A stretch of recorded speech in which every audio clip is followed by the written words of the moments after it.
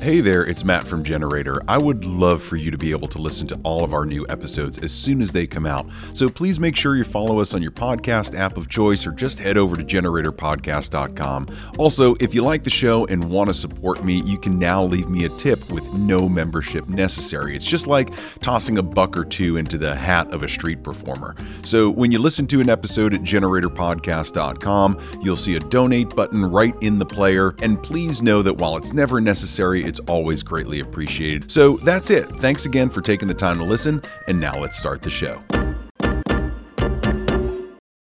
Hey friend, welcome to episode 12 of Generator, this podcast about creation. This week, I wanted to introduce you to Melissa June. Now, Melissa June is a teacher, a guide, a cancer survivor, a mom, and most recently, an entrepreneur. She has started The League, which is a women's-centric networking and mentoring group in the legal profession. So, Melissa and I connected back in November at a Sue Bryce self-value workshop. We got to reconnect at another workshop back in May of this year.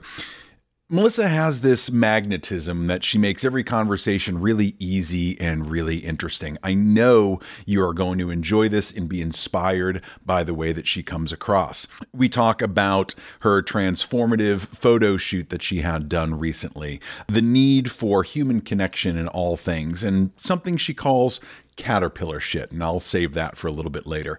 This is easily one of those conversations that could have lasted hours, and I'm so grateful that I had a chance to sit down with Melissa and talk to her about everything that she has going on. So here's my conversation with Melissa June. I hope you enjoy it.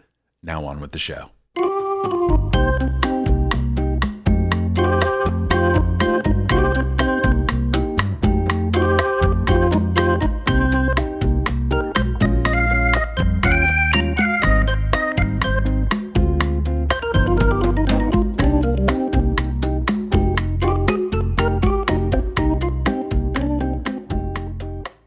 How did things wind up for you in Arizona? Did everything go smoothly after the self-value workshop? Was everything cool there? Oh my gosh. So I did that. Have you heard of Mitzi's As I Am photo shoot?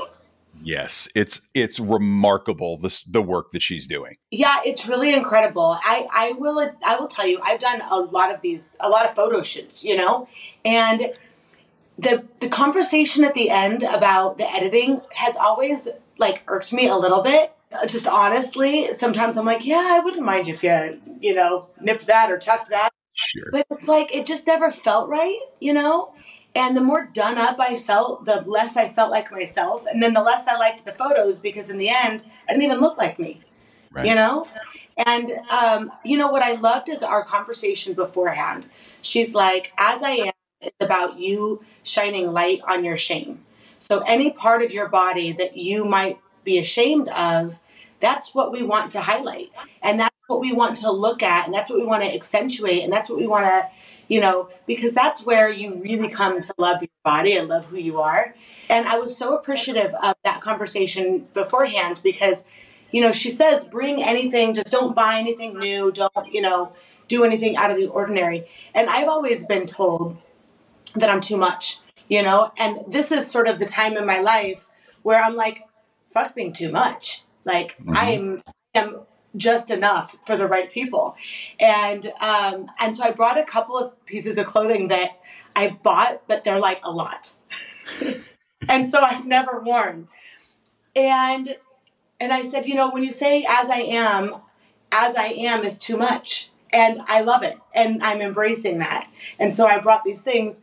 And we just had such a blast. She played music and I just danced and we giggled. And then when we saw the photos, there's a magical thing that happens because you see your photos right away, because there's no editing, because there's none of that other stuff. So you sit down and because of that pre-conversation about, hey, as I am, highlighting the shame, you do look at your photos differently. And there were certain photos that I probably would have ooh, before. But when I saw them this time, I was like, yes, that one.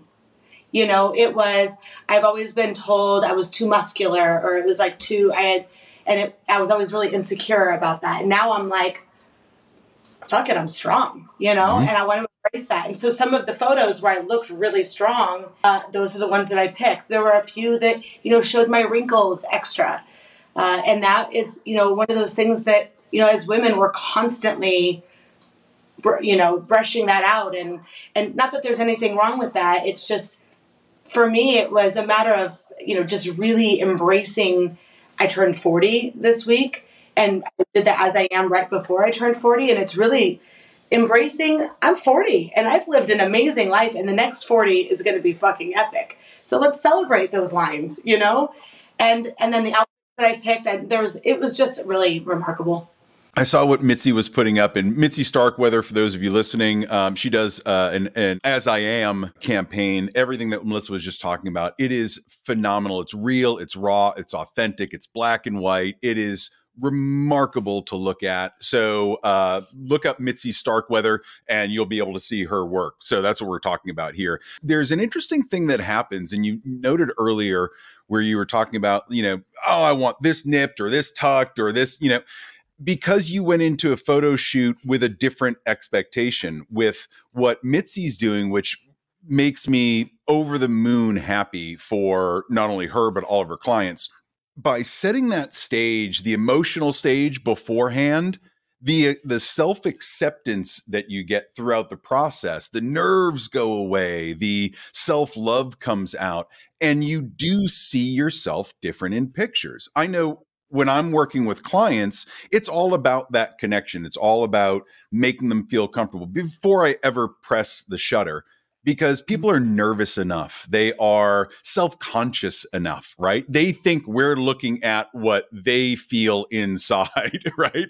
So when you're able to give people that view, that unedited, unfiltered, authentic view of themselves and have them love it, there is not a better feeling in the world. And I can't imagine for you, right? Tying all this stuff together, new businesses, new life, new everything, turning 40. God, that was a long time ago.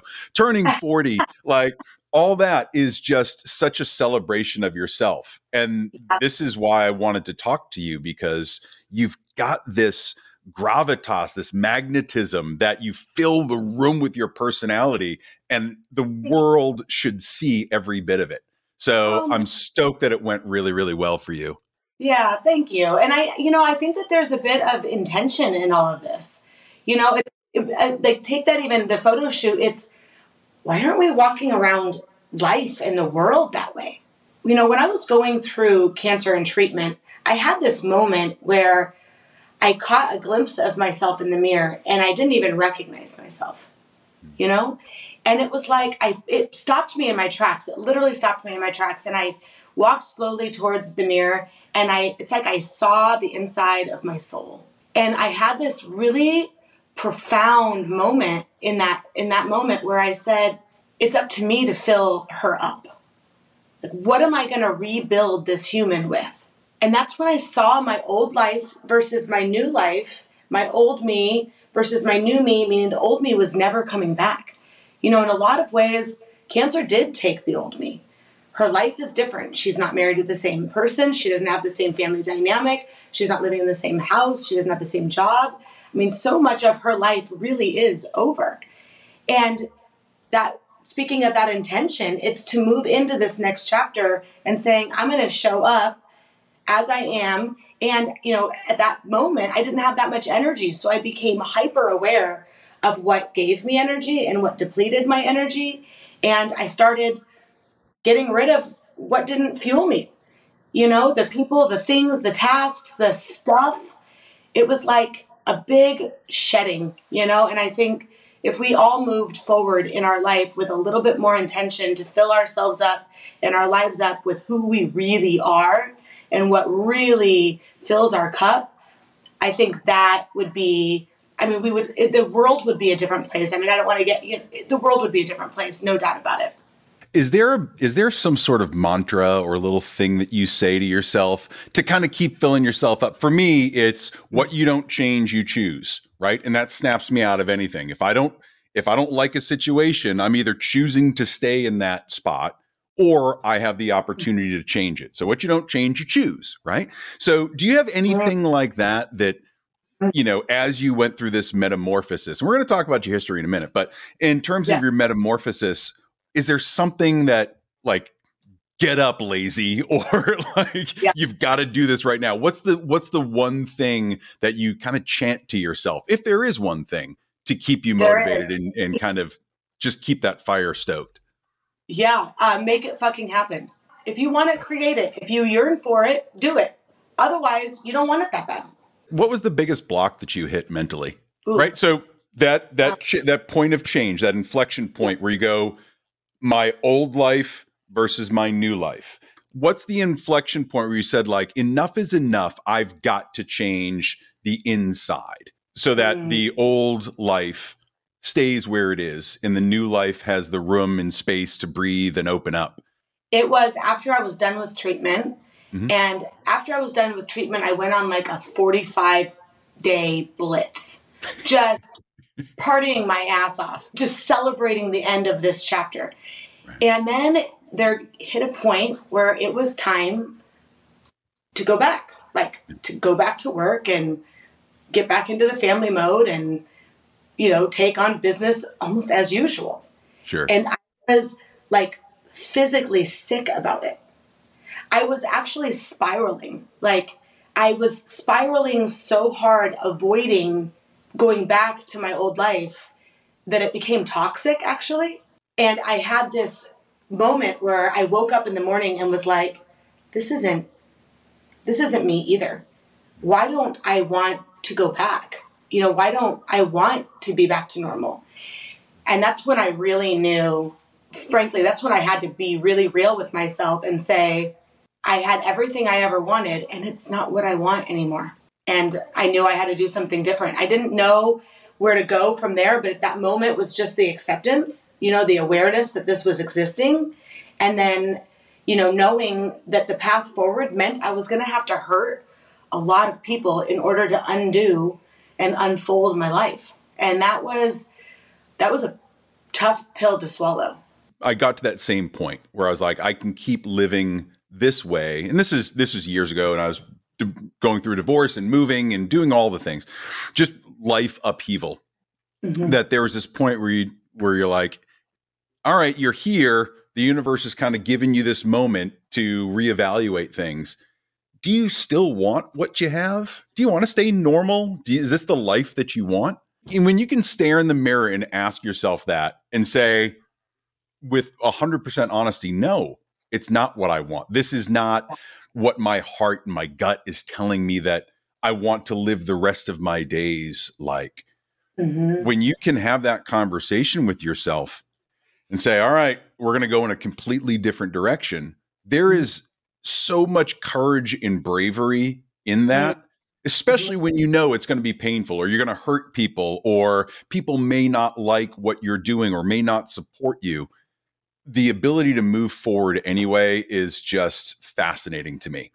I have all the respect in the world for that amount of courage, right? Because there's just so much energy that you have to put into it. You really do. And so you have to really get real with yourself. It's hard. When you're unfulfilled, I feel like you make a lot of really poor choices, avoiding the reality that's happening in your heart and your soul and your gut. And you really do compromise a lot of your own values in a lot of ways, or, emotional well-being and physical well-being. I mean, you really do create a toxic environment inside of yourself when you're not aligned. And so I think that when it came for me, it was literally not even a choice. Like, there was no way I could go back. It would have killed me. And frankly, it wasn't fair for my family. It wasn't fair for my husband. He deserves to be loved exactly the way that he wants to be loved. And I knew that I was no longer able to do that. I no longer had the capacity to give him what he needed. And so even if he, did everything I ever asked in the 13 years that we were married, it wasn't about that. It was about that life was over for me. And sadly, that meant it had to be over for him too. In the brief time that I've known you, I know that you've had a million lives, working in hospitality and working in legal and owning your own businesses and working for others. And you've kind of grown and grown and grown as an entrepreneur. Can you give me the real brief synopsis, LinkedIn timeline, to get us up to speed? Because people are hearing this going, what has she done in the past? I started my professional career as a teacher. I taught high school and college. I wanted to be a teacher since I was in third grade. And so I did that. I had a baby at 17 years old, which derailed me for a hot minute. And then I found my way back to college, went to grad school, taught high school government, econ, history. I taught community ed in college, citizenship classes, and it gave me really an amazing sense of community and really like a real sense of belonging. And then I, on the side, have always done these events. So it was sort of what I did in college. I planned parties, I planned events, I, worked in sort of that hospitality industry. And everything I've ever created, I guess the way to get to really the bottom of it, everything I've ever created and anything I've ever done has always been about building a community or creating some sort of connection. And I think that that's because that's what I was always craving. I looked outside of myself for this belonging, so I created communities and networks where I could belong. So whether it was me being a teacher and I created the network there and the community there, or, I started doing, as a teacher, you always have to have these side jobs. So I worked at wineries and I hosted events and I planned people's parties for them because I was good at it. And then eventually that started building up. Fast forward, I got married. I had more babies, and I still was doing events sort of on the side, just planning for people, planning for myself. I mean, I started working with a legal advertising company. I started doing events for them, and it became a marketing concept. So I started saying, okay, who's your brand? Who are you? And how do you build your network in this community? Then I learned the legal community. It sounds like from early on that you've always been focused on guiding people, teaching people, helping people. There's always been, seems to be this common thread of guiding, teaching, person behind the person that makes everything happen. And then as you stepped into legal, whether that was with the ads or the branding or, now the league, is that thread still strong in you in just trying to build that community and grow folks and guide them towards, better careers or better relationships? Is that generally the common thread? It is the common thread with everything I have ever done. And I think that because community is like in my core, I feel the most lit up when I see people around me get lit up. And I see there's something that just happens when you see someone empowering themselves and really coming into, their own and really embracing their unique ability. And I think that is absolutely the common thread, because whether it was me as a teacher, I taught a continuation high school. So it was a lot of at-risk kids, previously incarcerated kids that, were so marginalized from the beginning and so disregarded by so many people. And to me, it's like, no, there was just a magic in that room. And when you really could, as a teacher, make the content applicable to their life and really give them some connection to the material, and it gives them some application in their world, it empowers them. We say all the time, knowledge is power and no kids are left behind, but what are we really doing as educators to really connect our kids with real life applicable information? And I think that was always important to me. When it comes to business and my entrepreneurial spirit, it's always been about solving a problem. What exists in whatever, avenue and whatever vertical you're working in. It's what are you creating that doesn't already exist? If you're solving a problem, that's amazing. How can you solve it in the best way possible? And then how do you make people know about it? And that's when I really discovered that I'm a natural marketer, right? That marketing is really just connecting people to a product. Mm-hmm. And if you have a really great product, you don't really even have to sell it. Right. But people have to know about it. So that's sort of the concept there, is that even when I got into marketing, it was all about connecting people, in any capacity with the product or with the person or with the service or with whatever. And then when I was in events, it was all about, what is the end result? When I was planning an event for somebody, is the end result just to party? Is the end result to make business connections? Is the end result to have like some nostalgia? Is the end result, to have some sort of sentimental celebration? You start with the end result, what's the purpose, and then you backward map it there, and you create an experience and a connection based on that, and that's when I found that that's when I really found that my superpower is really in connecting people. And that's sort of where I'm at in my life now. It's, in all of the experience that I've had building, business or being around all these incredible entrepreneurs and what I've seen them go through and their successes and their failures has taught me so much. And the people that I meet that all have these super unique abilities that if they could just be interconnected, they could thrive. And that gives me so much. And again, so now it's like the community approach and the connection approach is just, it's like a web that just keeps growing. And the more it grows, and the tighter it weaves, the more fired up I am, because it makes me feel like we're all part of the same community. In all the networking that I do and all the groups that I go to, everybody has the same surface, shitty small talk that is just, it bores me to death. I don't know if it's my own neurodivergency, ADHD, whatever, but I want to be like, hello, yes. All right, tell me your most vulnerable secret, right? Yeah. That's basically where I want to get to. I don't want to talk about the weather or how long you've been here. How's your hotel room, right? I want to talk about like what drives you. Why did you cry last night? Like, that's what I want to talk about. Yeah, that's probably why we connected so fast. Yeah, I wouldn't doubt it. I am like an extroverted extrovert. Right. But nothing drains me more than a superficial conversation. That's the worst. Nothing drains me more. And I do my best to what you just said, to create a space where people can get vulnerable right away, right, so that I don't have to do it. Right. And because I'd rather get into exactly what you just said. I'd rather get into the nitty gritty. What makes you human? What is your human experience? What is your adaptability? What is your mantra in your life that drives you and that keeps you moving? Those are the things that make you really get to know a person.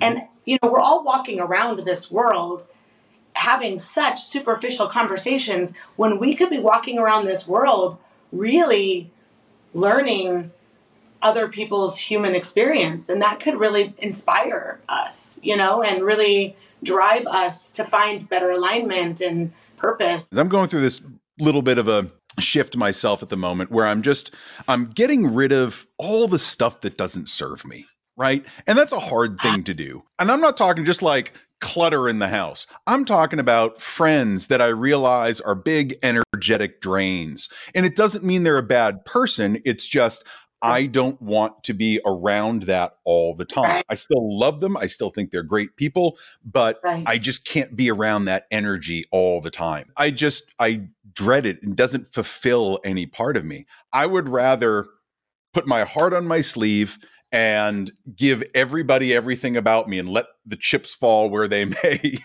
than hide things or keep it surface, because I don't feel like we create those deep connections. I've noticed that the folks that I connect best with are those same people that are like, no, this is me, take it or leave it. And I'm like, yes, that's exactly who I want to talk to, is someone unashamed of who they are, what they are, where they're going, what their ambitions are. That's the energy that I love being around. Whether I agree with it or not, I just love being around that energy. And with everything that you're doing, it seems like you're weeding out all the surface stuff too and getting right to the heart of the matter. Yeah, cancer did that for me in a lot of ways. It does that. First of all, the people that show up sometimes surprise you. The people that don't show up also sometimes surprise you. Yeah. And then, I've always had a ton of energy, but I didn't during that time. So I think that I didn't even notice how drained I was. Yeah. And then I had this desperate need to be inspired. I was in my own head so much that it was like, cancer, no matter how many people you have around you, and I had a lot of people, I actually called to my community in a really special way during treatment, and they did show up for me in a lot of really powerful ways. And even with that level of support, it's a really lonely space. And you really do have to be hyper aware of what energy you're allowing around you. And then frankly, it's just like what we talked about earlier. Once you become conscious of that, you're never unconscious of it again. You just can't go back.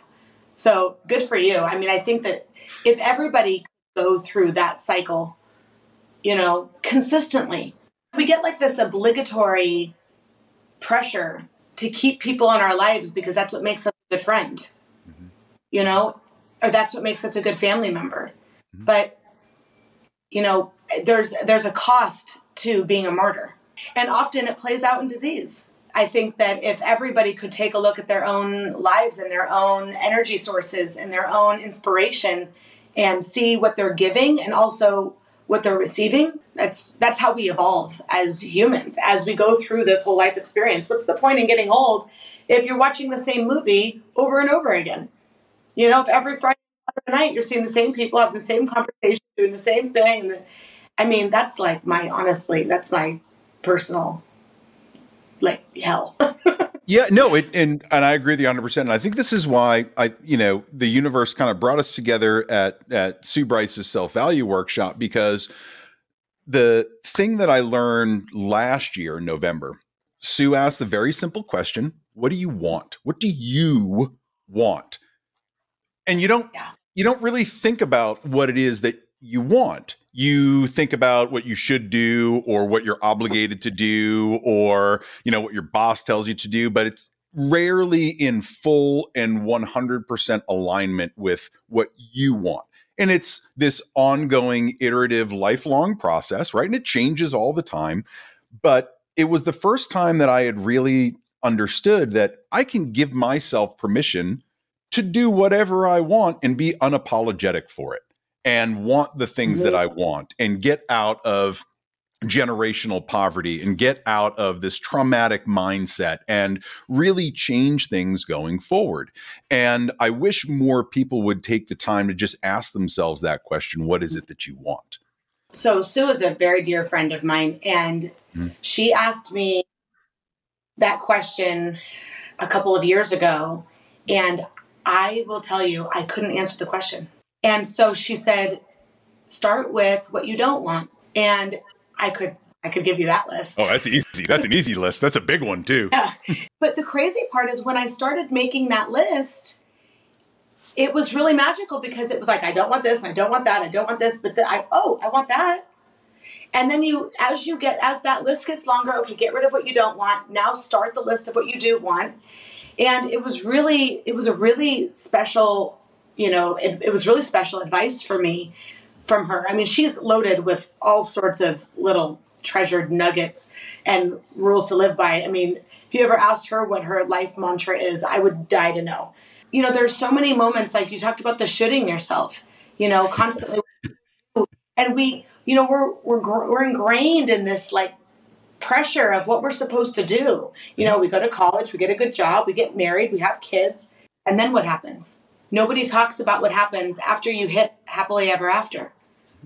And that's when it starts to unfold. And that's where Sue Bryce's self-value really, first of all, Sue Bryce's self-value should be taught to children in preschool. But I think that when I was going through the hardest moment of my life, and that was after cancer, learning that I didn't want my old life back, really that whole self-value curriculum, as maybe I would call it, approach, journey, changed my life. Because it really did give me the guidance to see my life from the inside or from the outside in. And then it gave me direction from the inside out. And I think that was an incredible gift.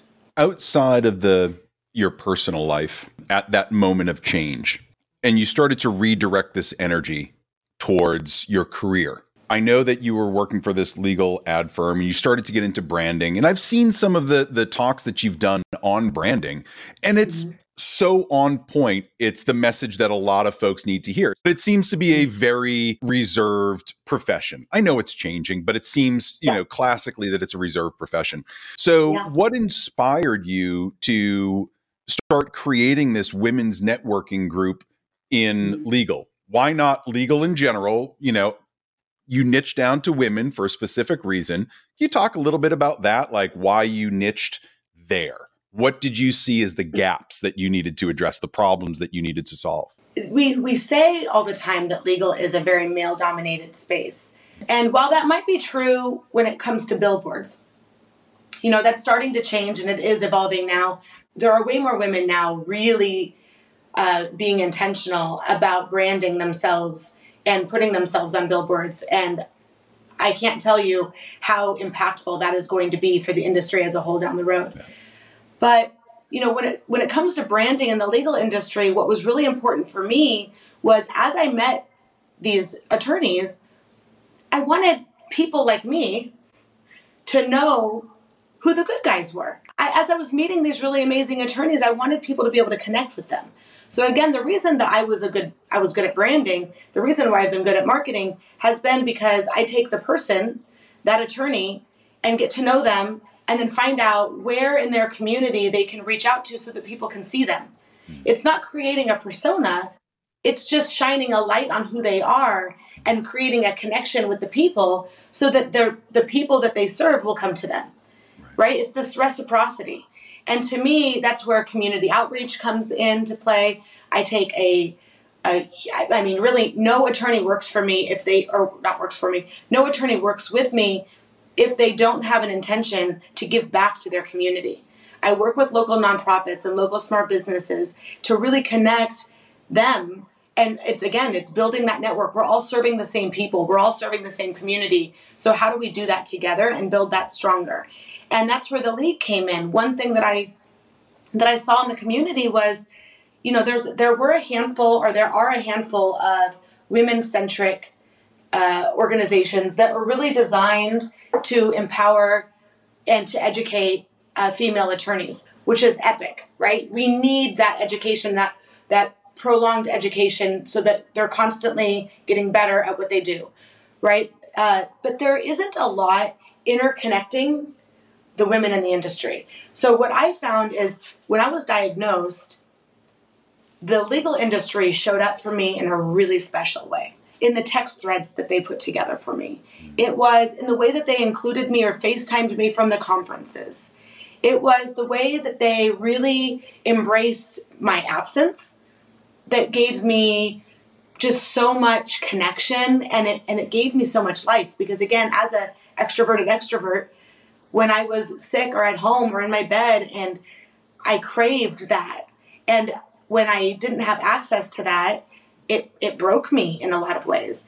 So as I was offline, away from my job, so to speak, I got to really connect with a lot of different people in the industry and a lot of different women doing a lot of different things that maybe I wouldn't have spent so much time or had so much conversation with.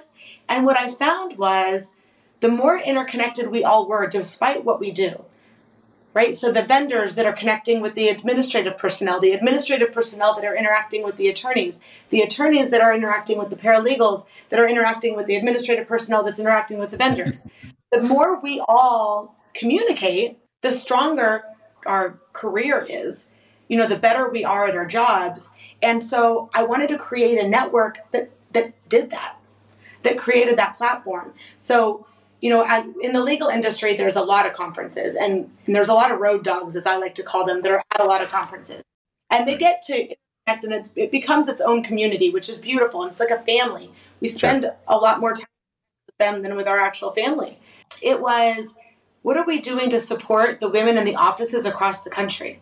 Legal industry is very male dominated, but if you look at who's running the offices across the country, it's primarily women. And, how are we connecting them with one another? And then how are we empowering them to elevate? What about the administrative personnel that wants to become a paralegal? What about the paralegal that's thinking about going to law school? How are we supporting one another? And I just really firmly believe that the more we're interconnected and the more we get to know each other and the more we all know what each other wants, the more we can help each other get there just by nature of being who we are and knowing what we know and who we know. Mm-hmm. And so that's what the League is all about.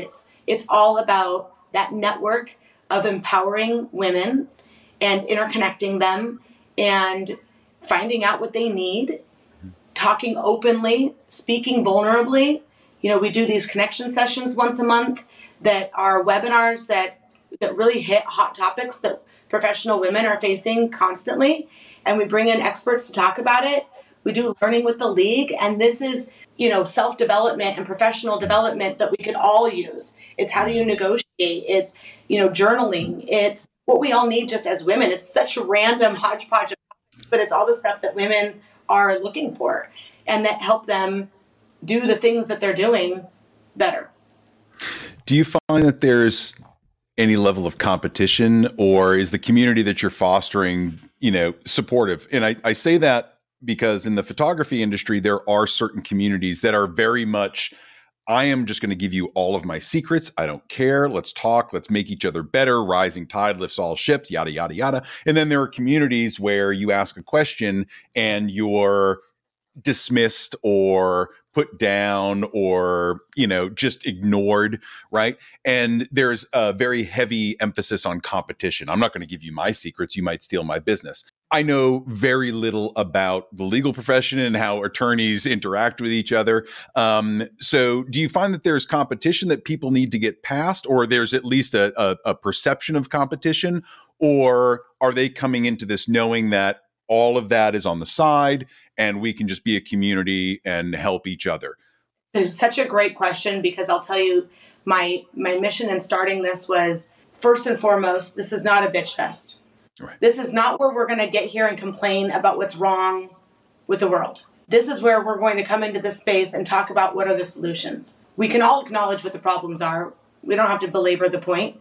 But if you have a potential solution, or you have something that you can share, or a way that we can tackle a problem, let's collectively do so. Now, granted, there's always going to be a competitive edge to all of these things, right? We have competitive marketing companies. Actually, even on my board, right? We have 8 women on the board and 3 of them are marketers.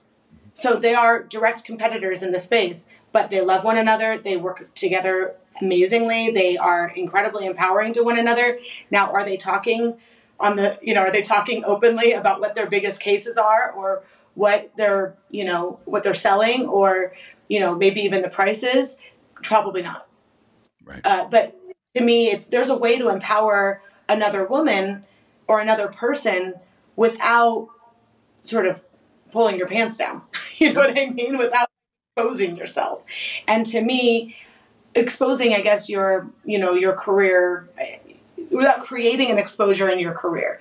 I think that there's that. There's obviously that exists within the attorneys as well. My goal in creating this space, and my message to every single person I talk to, every single member of the board, every single member that joins up, it's all about community and connection. What we're doing is to come here to connect and collaborate and empower. And I'm not asking you to tell or to share, your secrets of how you found success in a way that's going to expose you, but I am asking you to lift others up. And if you see someone making maybe a mistake that you made in earlier part of your career, that maybe you share that. I'm a firm believer that there's enough business for everybody. Years ago, I used to work for Cisco Systems, and we did mergers and acquisitions. And this is kind of back in the heyday before the 2008 crash, where we were buying, anywhere between 12 and 20 companies a year. I mean, we were just really cranking along. But it was the heyday of Silicon Valley, right? You had Cisco and Sun and HP and Google and Apple, and like all of these companies were snatching up all these little startups.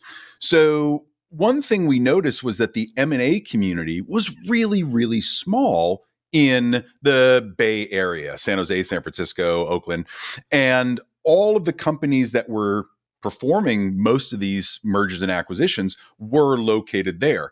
So my boss at the time. Her name is Sherry Yoakum, brilliant.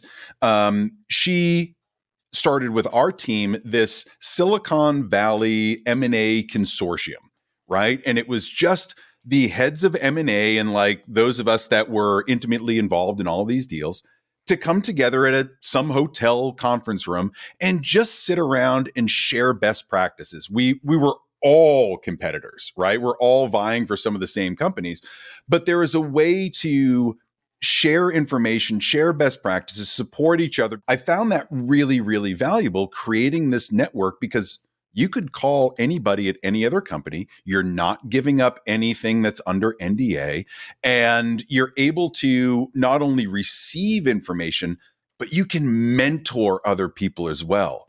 Are you seeing mentorship be a big part of the league? And how are you watching that develop? Yes, and that's actually the most magical part. My first connection session when I started the league. So the first connection session that we had, I had a woman who had been in the industry for 35 years, and I had a newbie who just got in the industry last year.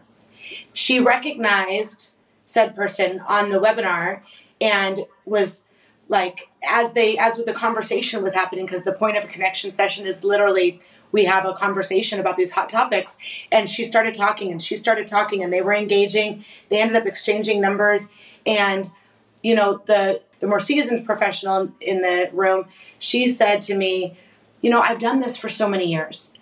I just want to share what I've learned before I retire with, new energetic people that want to learn. What good is all the lessons that I've learned if I can't share what I've learned with other people to kind of perpetuate those lessons? And the newbie said to me after, I would have never reached out to her. Like, I would have never thought she'd give me the time of day. She's so busy. She has so much going on, and, everybody wants to talk to her all the time. And she was just flabbergasted that she exchanged numbers and was willing to help her.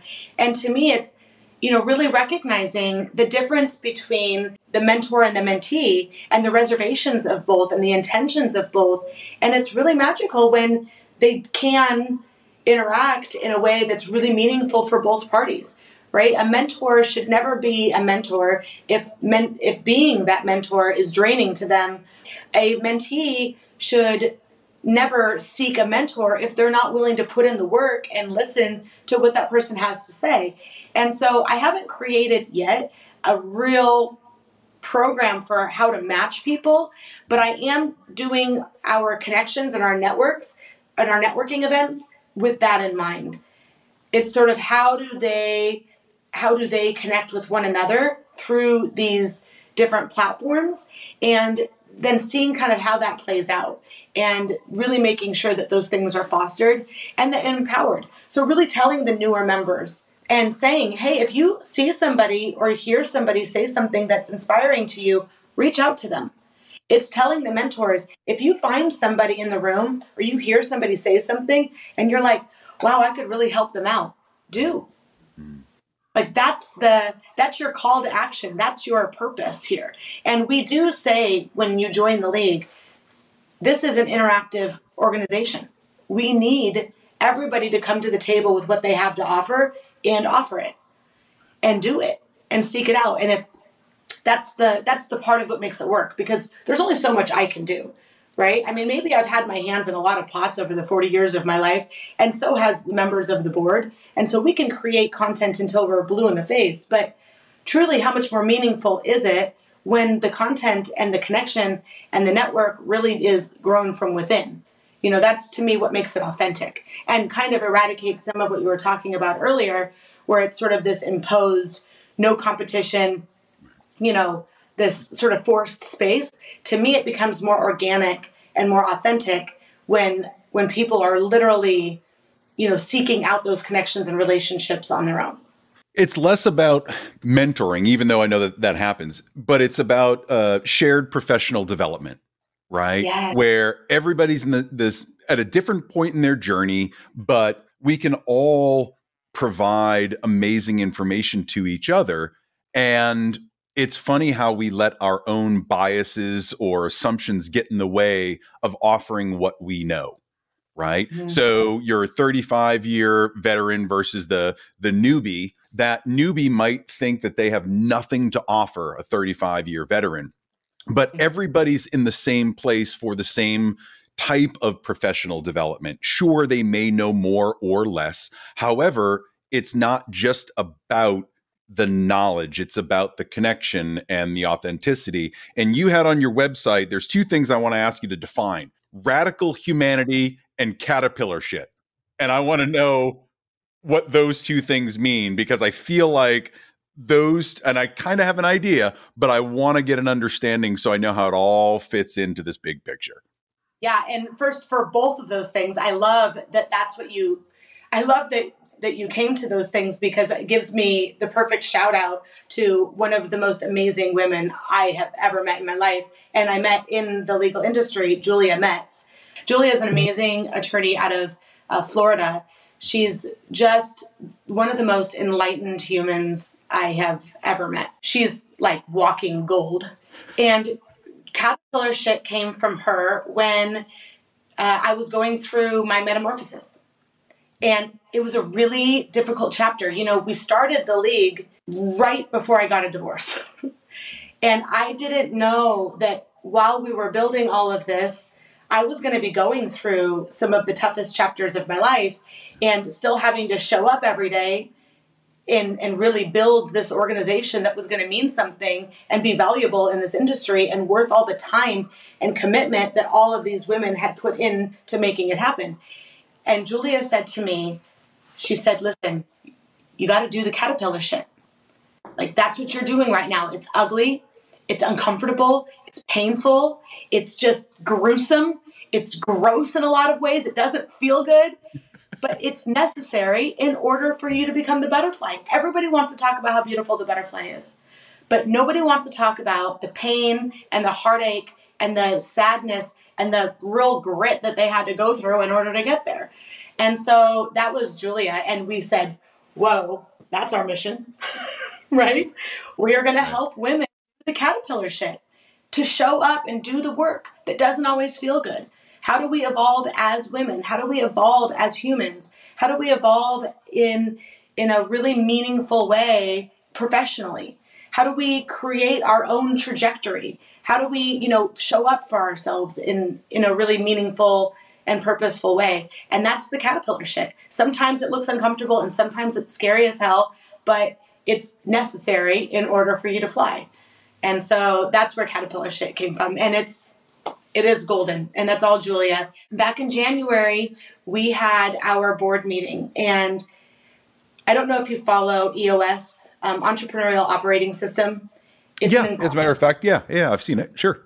I've done a lot of work with Entrepreneurial Operating System and the work that they've done in, the entrepreneurial world, the professional world, in building the operational structures of these businesses. I believe firmly in their practice.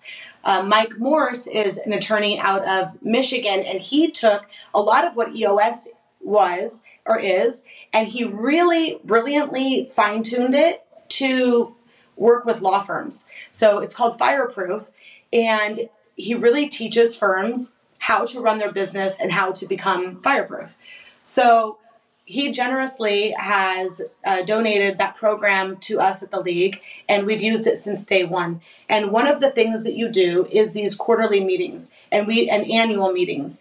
And this was our first annual meeting back in January. Jen Harvala is one of she does operations for him, and she's my integrator for the League, speaking all the EOS talk. But essentially what it comes down to is we had this amazing meeting where it was like, what is our mission? What are our values? What do we really value? And we spent hours really dissecting, what are we doing here? Right? We're building this from the ground up. There are a gazillion women organizations out there. Why do we need to do this? And it was, what are we doing to support women in the spaces that it's not popular to support them? What are we doing to support members of our community in a really meaningful way that maybe isn't always favored? The radical humanity is, how are you going in and helping people in a way that might shock people and in a way that's meaningful despite the norm, kind of going against the grain? How do we bring in, and how do we embrace the LGBTQ plus community? And how do we create a space for them within our community? Like really embracing all of us as a whole. One of my dearest friends, Luke Russell, he's really shared and helped me so deeply understand sort of how to show up and how to support the LGBTQ community. And we, as a collective team, our board, wanted to make sure that we really were intentional from the start, that we were an inclusive space for everybody in the community. And that meant inviting our non-binary brothers and sisters into our organization and making sure that we created a safe space and making sure that we were all showing up for one another collectively. Forever, the traditional model has been, don't be human, be a robot, like follow this traditional plan over and over and over. And I love the fact that I'm seeing more and more companies like yours, more groups, more communities talking about the need for humanity, inclusion, equity, diversity, just authenticity, just being good fucking people to one another. And when you can get people to sit back and think about that a little bit, these are the wonderful things that bubble to the top.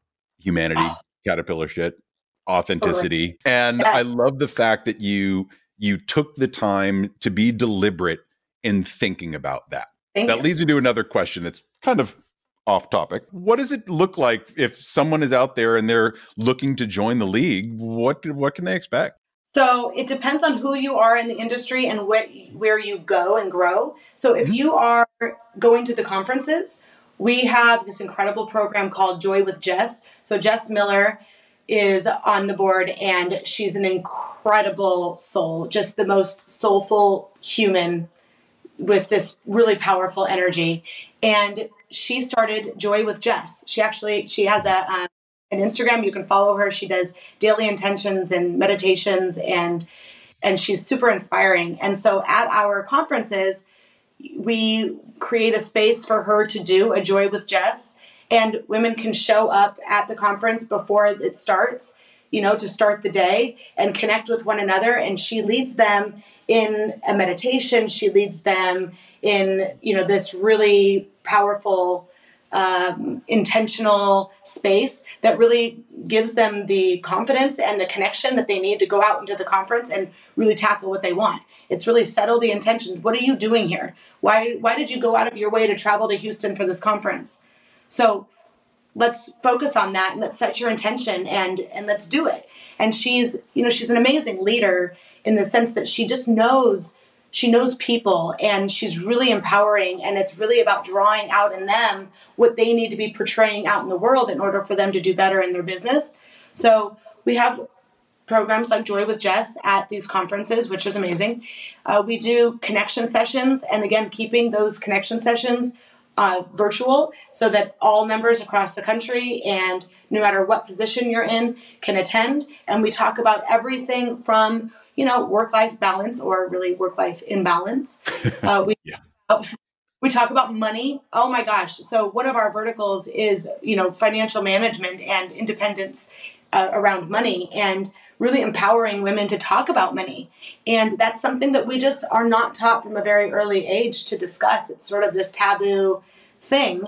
And so really creating empowerment around money at these connection sessions, we create the topics around what women are wanting to talk about, and then create a forum where they can openly share it, right? And then when we get to a topic where it's like, oh, we need more with that, right? We'll go with learning with the league. So Julia Metz, who I was mentioning earlier, she's incredible at manifesting and really meditating and really doing that in a purposeful way. And so she's done a learning with the league on how to do that. Sue Bryce also talks about your daily ritual. That's also, if you look at who are the most successful women I know, they all have this like real tangible practice daily, checking in with themselves and setting intentions. And so that's what we do with the league. It's Jess had this amazing idea and we just gave her the platform to do it. Julia has this incredible mind and all this content just oozing from her. We just created the platform for her to create it. And so that's how I want to keep the league moving forward, is what do our members have to offer that we're missing? And then let's do it. Again, I'm not the expert at everything, and neither is our board. The whole point of the community is that everybody is interacting with it and creating what they need.